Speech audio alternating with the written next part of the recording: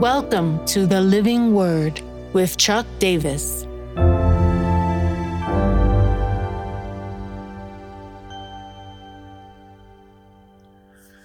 Proverbs 3, 1-4, Tying on Yahweh. My son, do not forget my teaching, but let your heart keep my commandments. For the length of the days and years of life, and peace they will add to you. Let not steadfast love and faithfulness forsake you.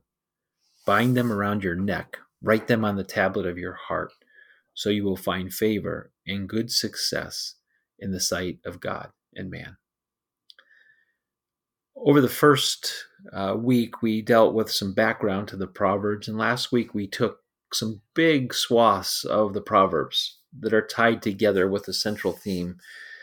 But when we come to Proverbs 3, we have to slow down.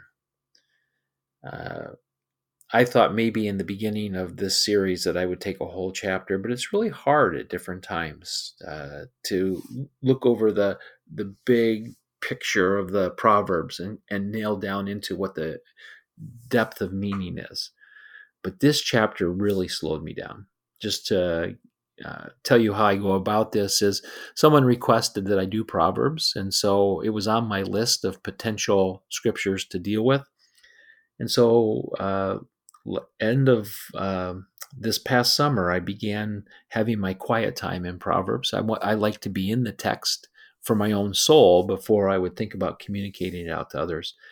And I personally had to slow down on chapter 3 because, first of all, it's very familiar to us, a number of the passages, but the depth of it was calling me to new levels. Once again, the wise person makes a plea to the son to follow the teachings and commandments. Basically, he says in the beginning, your days are marked for you. What's not marked is how you will fill them. And then this powerful phrase that really actually just froze me in my spiritual steps. Let not steadfast love or faithfulness forsake you.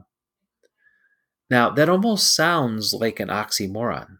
Remember, steadfast love is the chesed of God. Faithfulness is his emit. These two go together over and over to speak of God's unmoving character towards us. So they don't change, but the question being asked here, let not steadfast love or faithfulness forsake you, is like a declaration, will I cooperate with God's steadfast love and faithfulness? I do that by binding them to myself, to writing them on my very inner being. You see, steadfast love and faithfulness are the unifying principles for life. How to approach life is finding a fear of God, a respect, but it's always shaped by his chesed and his emit. These aspects of his characters that have the potential to enliven every thought and movement of my life.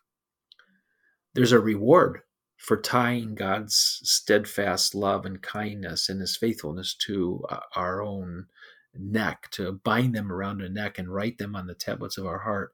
It will be to have favor and good success. Interestingly, in this text, with God and man. I love this notion of favor because I do believe it explains so much of the bounty of what God pours into us. 3 pivotal characters in the scriptures, Joseph, Esther, and Jesus, all are said to have favor. Didn't look at times like favor was on their lives. If you look at Joseph's life, there are multiple times of, seems like downward trajectory. But God keeps raising him up with favor. And in fact, we're told that Jesus grew in his favor with God and man. It was something that could happen there. It all begins with our view of God. The so what of this passage is a reminder that I have no choice or say in the length of my life, but I do have a say in how I choose to fill my life. And I find that the best way is to be bound up, whatever that means, with the reality of God. My now what is to write these declarations of God down, to post them in my life in different places, to memorize them, to rehearse them. I guess maybe that's what wrapping them around our neck is and writing them on the tablets of our heart is to rehearse them over and over until they become the substance of all the things that we think. And so, Lord, we press into you today. We can only do that because you've pressed into us with your chesed, your loving kindness. Show us fresh ways to rehearse these things in our life. We pray in Jesus' name. Amen.